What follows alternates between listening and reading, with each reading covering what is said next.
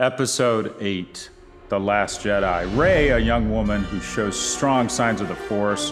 Her desire to learn the ways of the Jedi forces Luke to make a decision that changes their lives forever. Imagine me as Rey minus the talent, the good looks, and the Force, and boom! It's the Prop G Show. Play that funky white music. Oh wait, play that funky music, white boy. Go, go, go!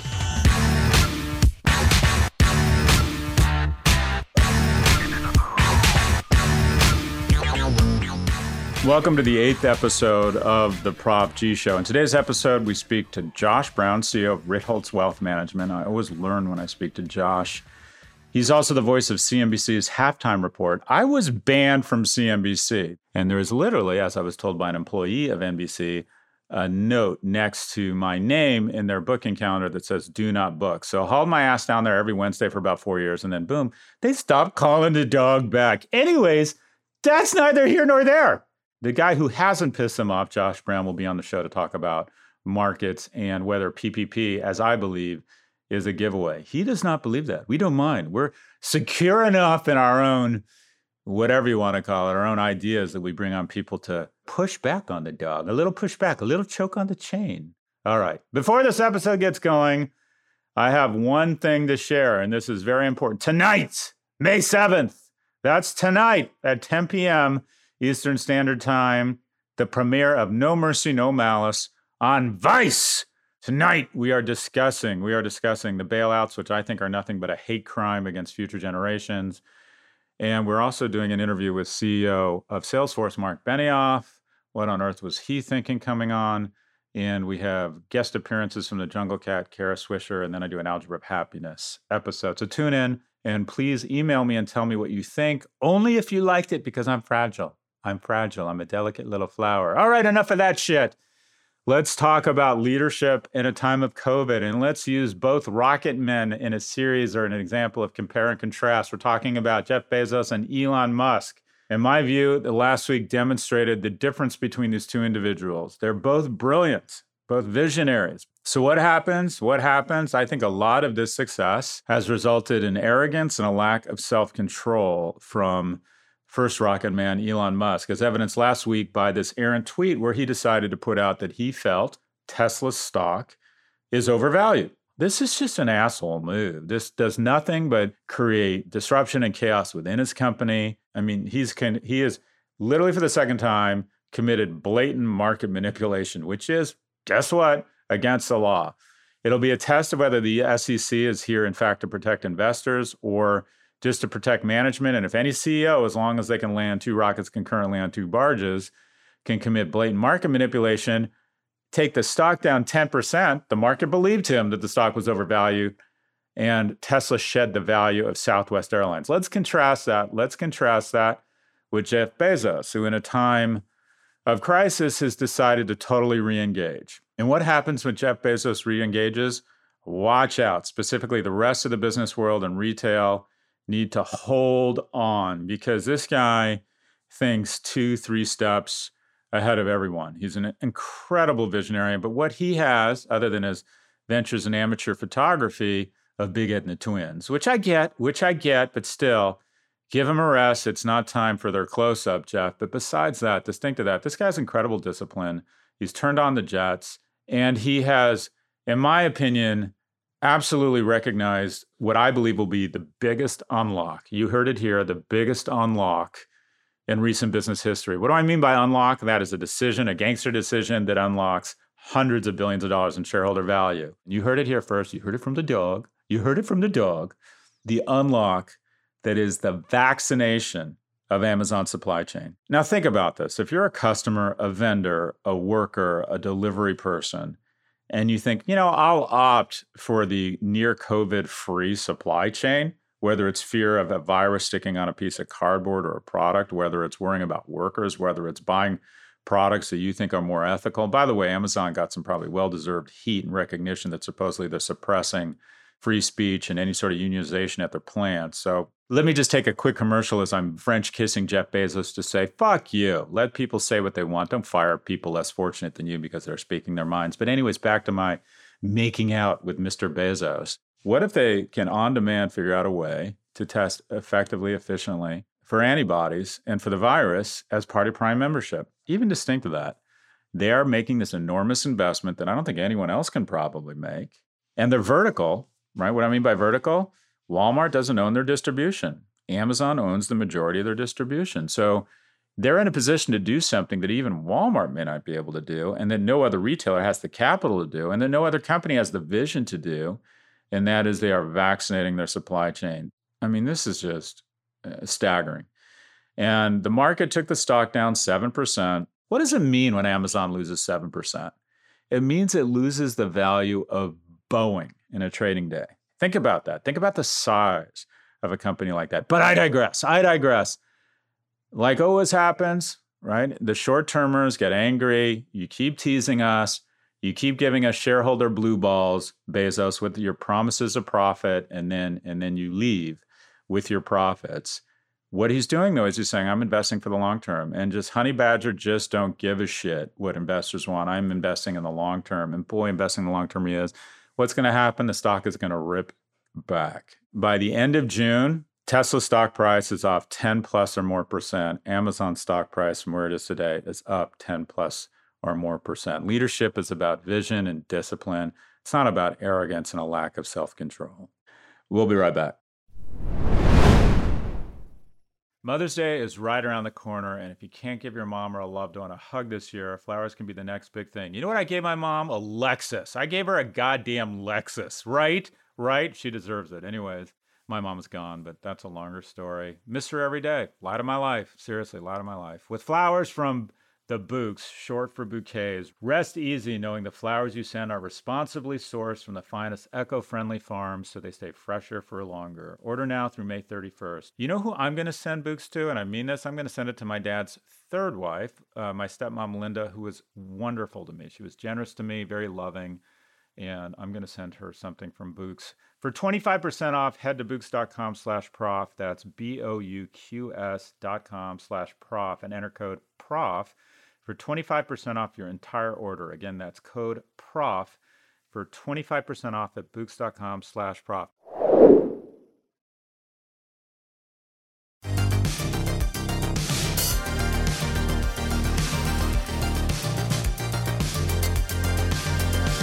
Okay, so here it is, my conversation with Josh Brown, CEO of Ritholtz Wealth Management and voice of CNBC's Halftime Report. I really liked, I learned from Josh. He just kind of opened my eyes to the notion that markets should rise and fall to their natural level, and that the market declining is bad for my generation that's trying to hold on to their wealth, but maybe isn't the worst thing in the world for younger people trying to accrue wealth. Anyways, I always learn something from Josh. I think he's an exceptional thinker and understands the markets. Here is Josh Brown, CEO of Ritholtz Wealth Management. So Josh, what's going on here? Are the markets in consensual hallucination about a V snapback? What do you think is going on? It's a great question, Scott, and it's the one that we've gotten most from clients. So I'll tell you how we answer it when people ask us that. They say, how could I be looking at this much destruction all around me in the town where I live, talking to friends all over the country, and see the stock market down 11 or 12%? And we remind them that the stock market and the economy are not meant to match up linearly. And if you go back and look at the last crisis, it's very instructive.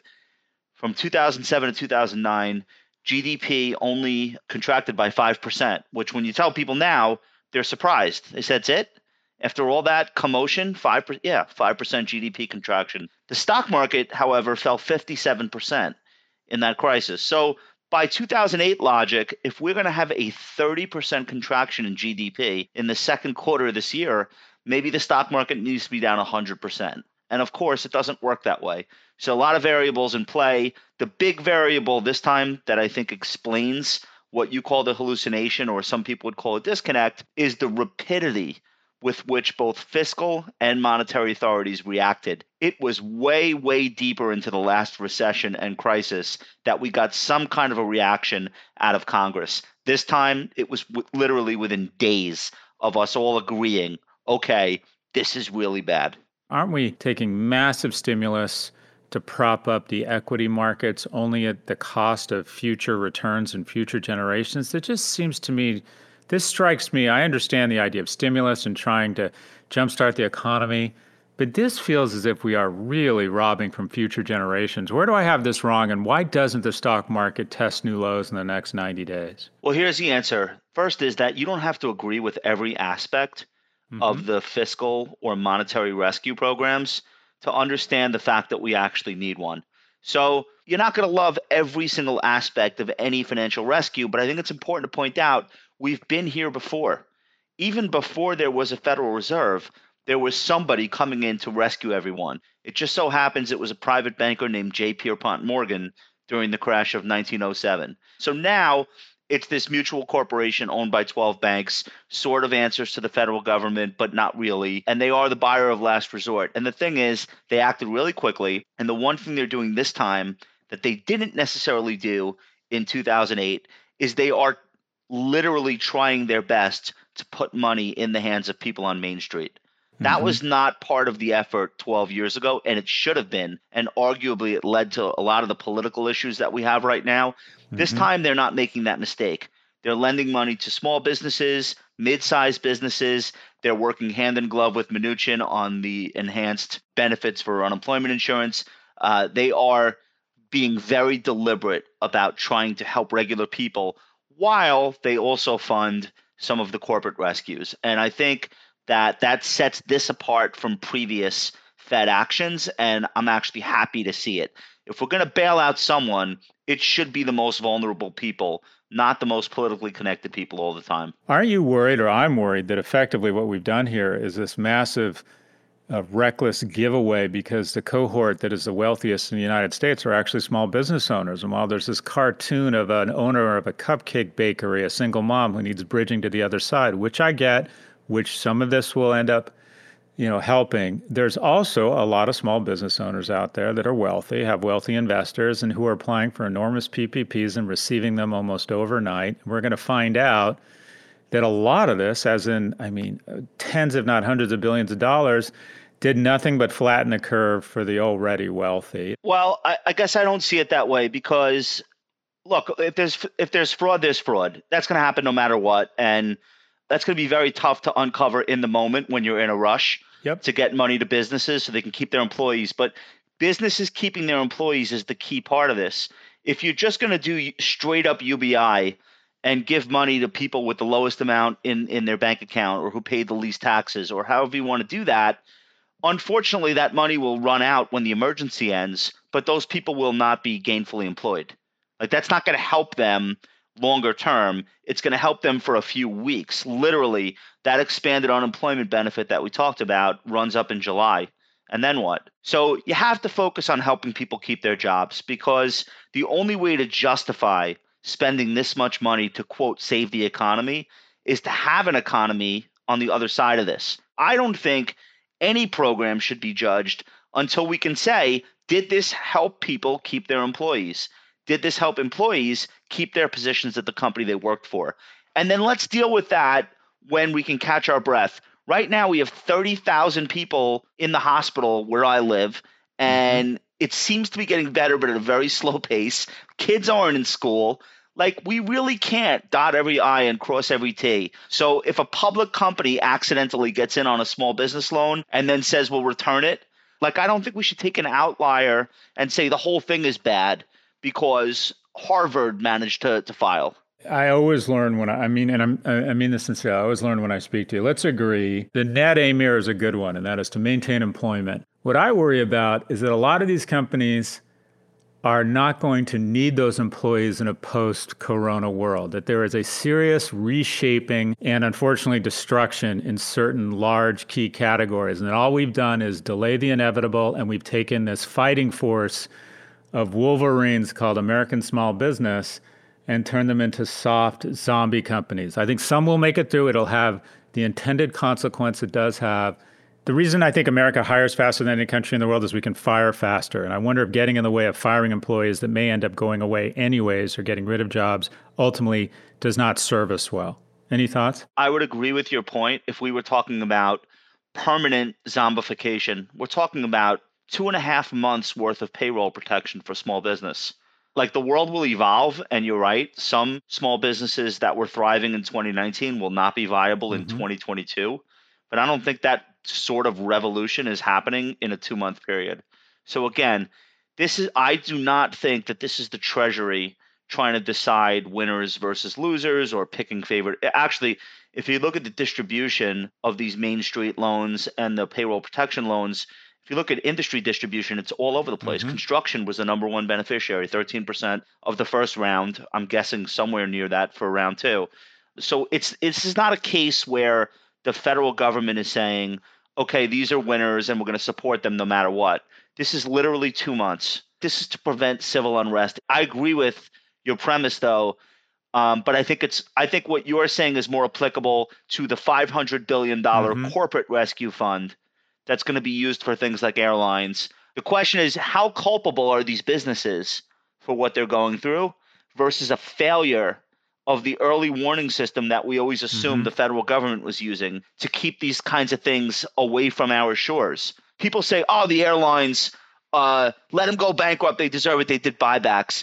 On what planet are you suggesting that airlines should keep enough cash in the bank so they could literally have 95% of planes grounded for 6 months to an indeterminate period? So we have to say, yes, it's not ideal to do corporate bailouts and completely remove the responsibility of staying alive from boards of directors and executives.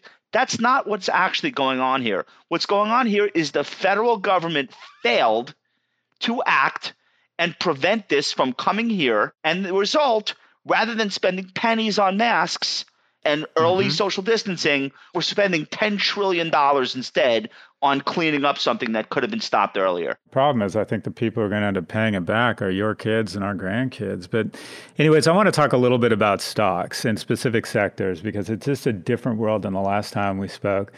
So big tech, if you owned Apple, Amazon, Facebook, and Google, year to date, I think you're up 6%. This feels like more of an accelerant than a change agent. And aren't the strong just getting stronger here? And other than some specific industries, just take the strongest company with the strongest balance sheet in every sector, except a few that will obviously be really hard hit.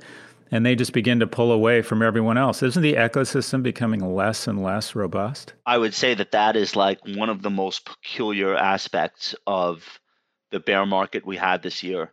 There had been this assumption for at least 7 years, as long as I can remember, 2013, 2012, that the big tech giants that had been leading the market, when there was finally a bear market, that's where all the pain would be.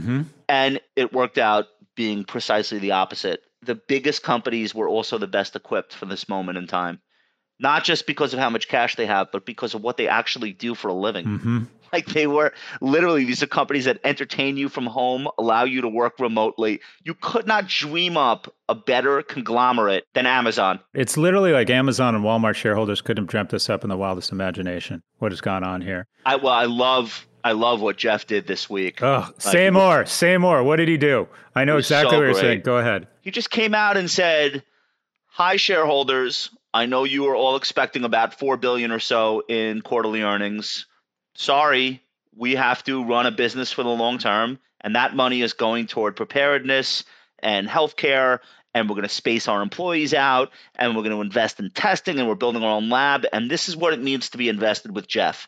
And I came away from the Berkshire Hathaway thing this weekend like very dispirited. I felt like it was just like the decline of Buffett and Buffettism. And if Berkshire is on the way out as like the bastion of capitalism as a religion, maybe it's the Bezos letter that we start to enshrine as like that annual check-in with the world's greatest capitalist. So last question, Josh, take your business hat off. Coming out of this, or hopefully we're coming out of this, what advice would you have for other people? Are there any kind of 1 or 2 learnings you would want to share when you speak to your friends, when you speak to colleagues?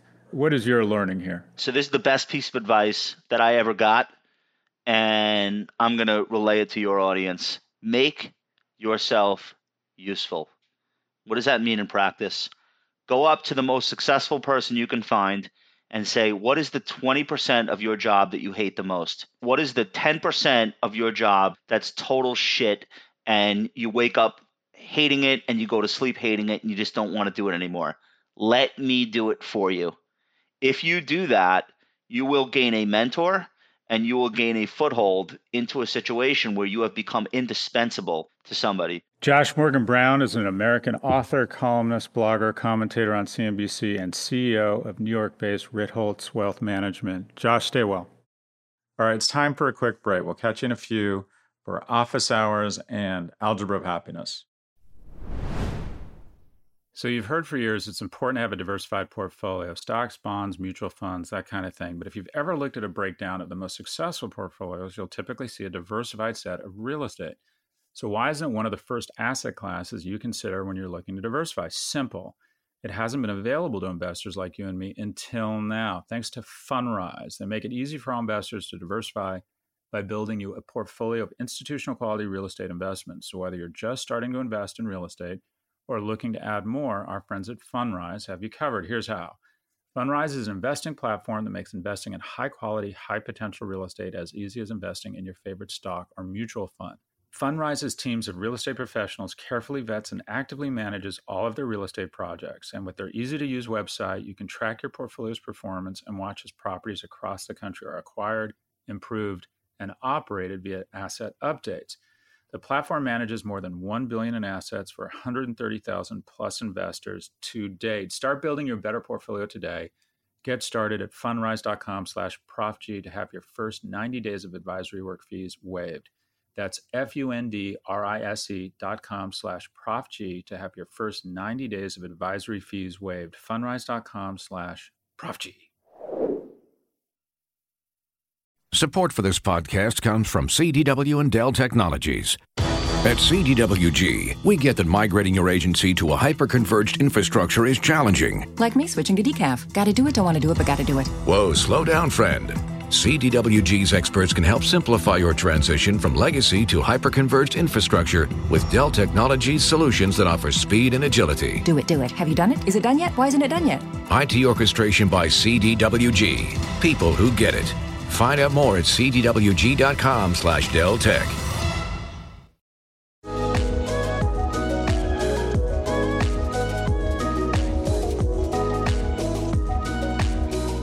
Okay, we're back, and it's time for Office Hours, the part of the show where I answer your questions. By the way, if you'd like to submit a question, please email a voice recording to officehours@section4.com. Caroline, roll the first question. Howdy, Professor Galloway.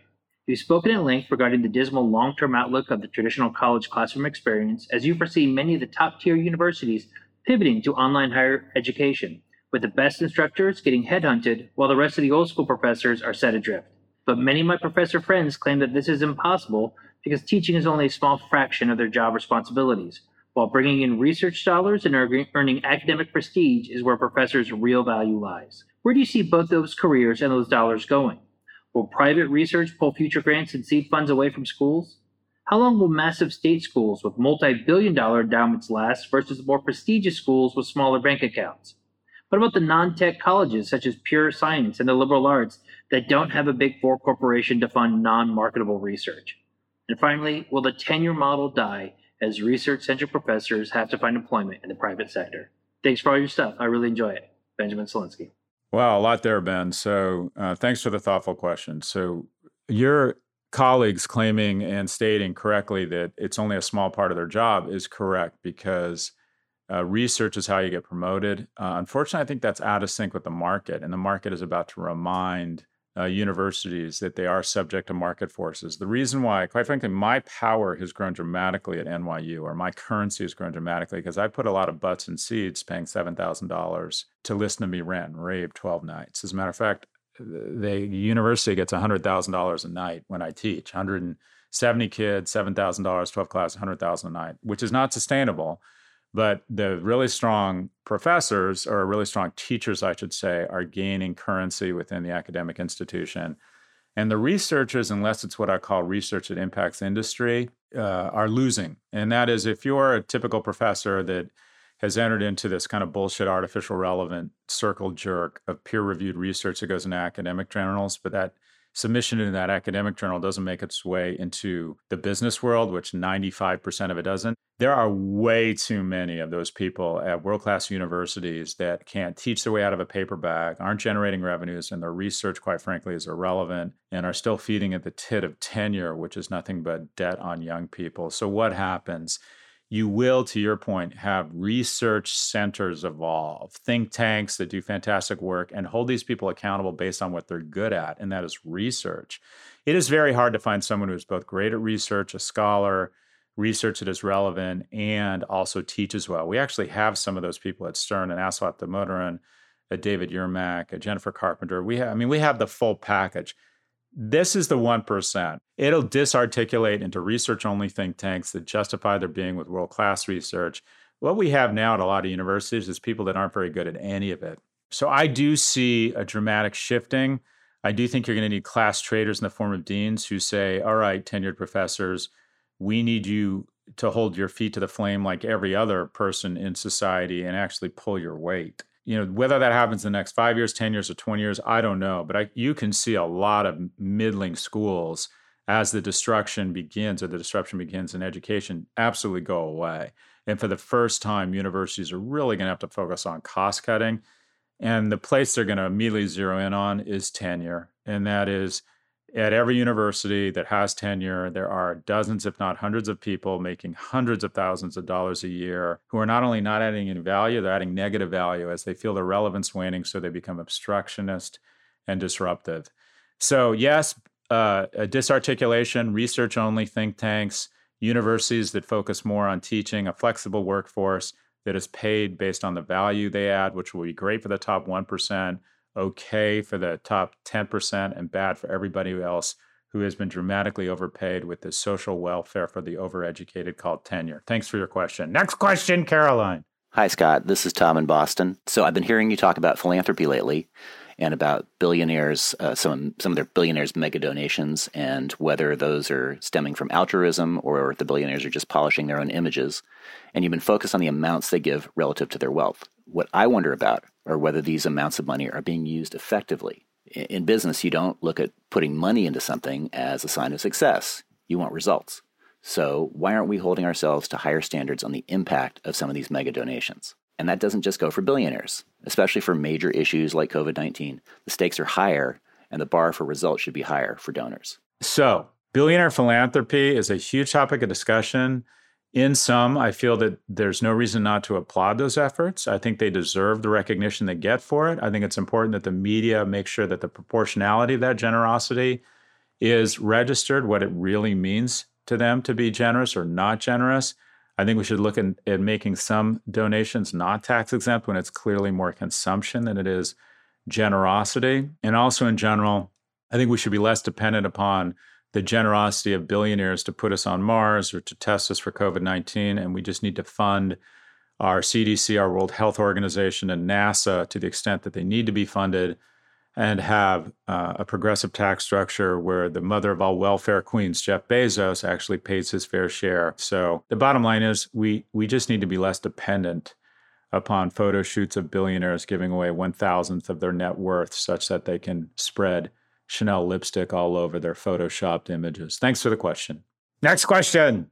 Hi, Scott. Michael McCluskey from sunny San Diego here. Thanks for taking my office hours question.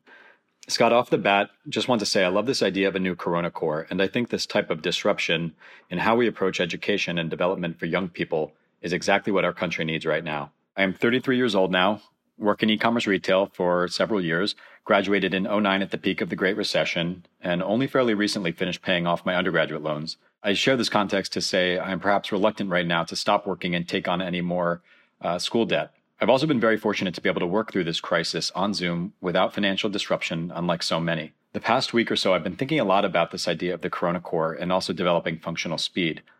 So I am obviously too old to join a Corona Corps, but curious to know what advice would you give to someone like me thinking about picking up functional speed? But I'm also thinking about this time in the post-Corona time as an opportunity to hone new skill sets that are needed in the market. What do you believe will be the most in-demand and needed functional areas and skills required in business over the next 5 to 10 years? And without going to spend a boatload of money on higher ed, what's your perspective on the best way to go about developing those skills? Thanks again, Scott. I appreciate your honest and sometimes vulnerable take on business and life every week. Michael, that was a really generous question. Thank you for your kind words. It's really generous of people to say nice things to other people. And I try and pay it forward. I try to, when I recognize nice things in other people or accomplishment, I try to be generous. And what I found is I suffered from this bullshit cartoon of a male that somehow when you were appreciative or express admiration for other men, that you were losing something, you were less masculine. So anyways, Michael, thank you for being more self-evolved at 33 than I was. Okay, so 33, you're right. It's probably not the right time. You're at the point in your life where you should be collecting dogs and kids and trying to set yourself up for economic security.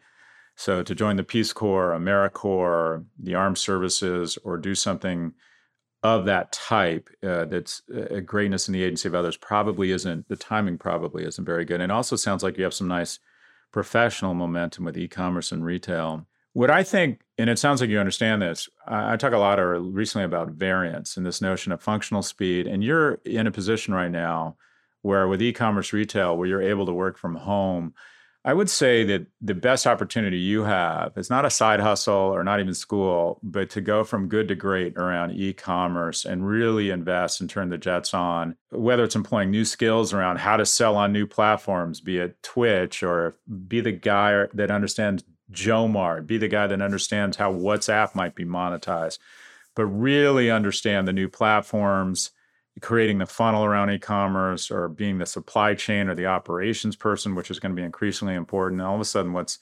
boring and old is going to be the new black, supply chains and operations. So being that guy or gal that really understands direct to consumer, and it sounds like you already have a lot of momentum, but I would say doubling down on what you're doing. And it's situational. I don't know if, how good or bad a job you have, but it sounds like you're in a pretty good seat. If you're in e-commerce retail, you sound like a very thoughtful, impressive young man. So I would say double down. And in this era, what I've been telling people is if you're blessed enough to have good health and a job that recognizes your talent and quite frankly needs you right now, then just turn on the jets. Be just the one up early, goes to sleep late, new ideas, trying to understand how this crisis turns into opportunity. This is really the time to shine. And an X amount of effort over the next 3 months are going to be worth 5X in non-crisis times. So I need to know more specifically about your situation. But I would say I hate the whole side hustle thing. My feeling is find a different hustle. If you need a side hustle, then find a different hustle and make it your full-time gig and commit to it. And this is an extraordinary opportunity to double down on what sounds like a great seed for you. And again, thanks for your confidence and your generosity and your kind words, Michael.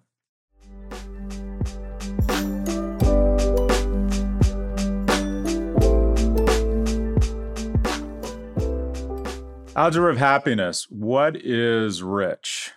Rich is having passive income that is greater than your burn. Tale of two households. One household is my father's household. My father turns 90 in August.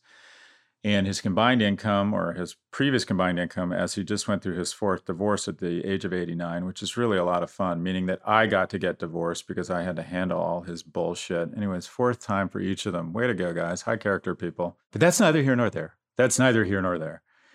His household, pre-divorce, pre-fourth divorce, was they made about $52,000 a year from his pension from the Royal Navy, Social Security, his fourth wife's Social Security, and they spent about $45,000 a year. My dad throws around nickels like they're manhole covers and constantly would remind me that he's a child of the Depression.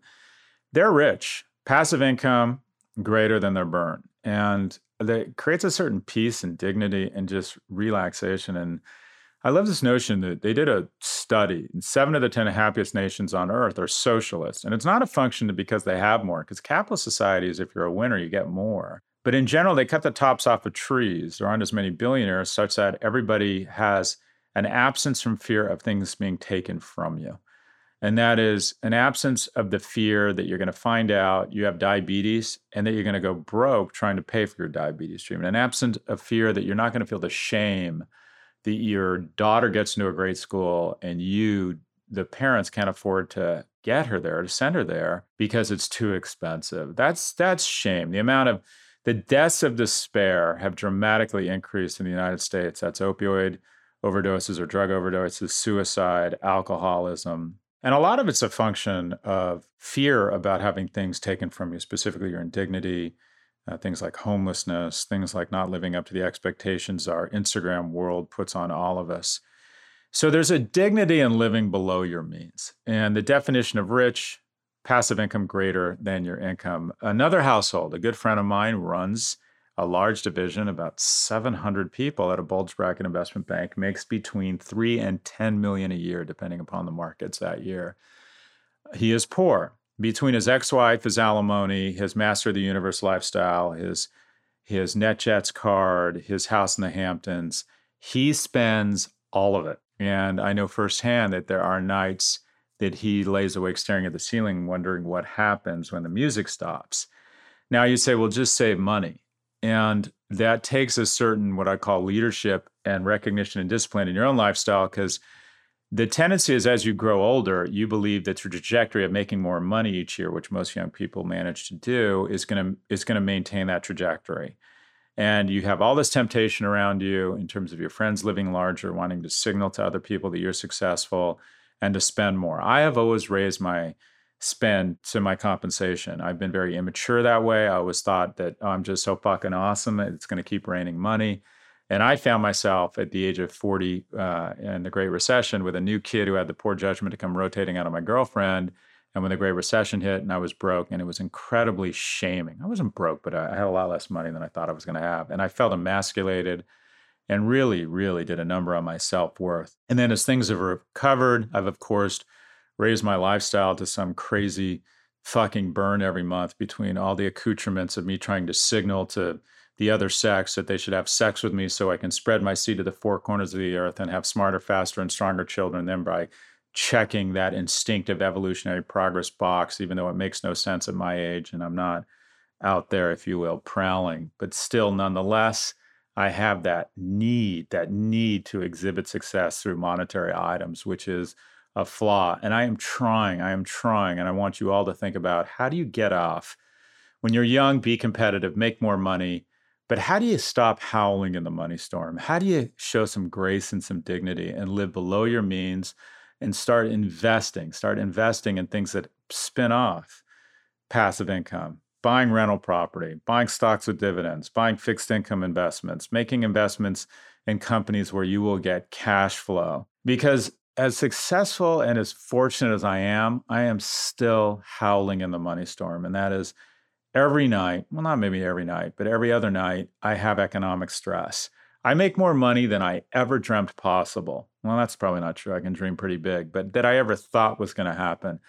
But at the same time, I lack that peace and I lack that dignity because I've lacked the discipline to maintain a reasonable burn. And so I want to invite you to do as I say, not as I do, and to be thoughtful about examining your burn. And this is an extraordinary opportunity to examine your burn. And that is go through every line item in your life and either decide to reduce it, eliminate it, or negotiate it. You're going to find that you're able to cut your burn by 5, 10, maybe even 20%, and start on that path off the wheel, off the hamster wheel. Stop howling in the money storm and find that dignity and that peace around a lower burn and that comfort around knowing that your passive income is greater than your burn. That is what it means to be rich.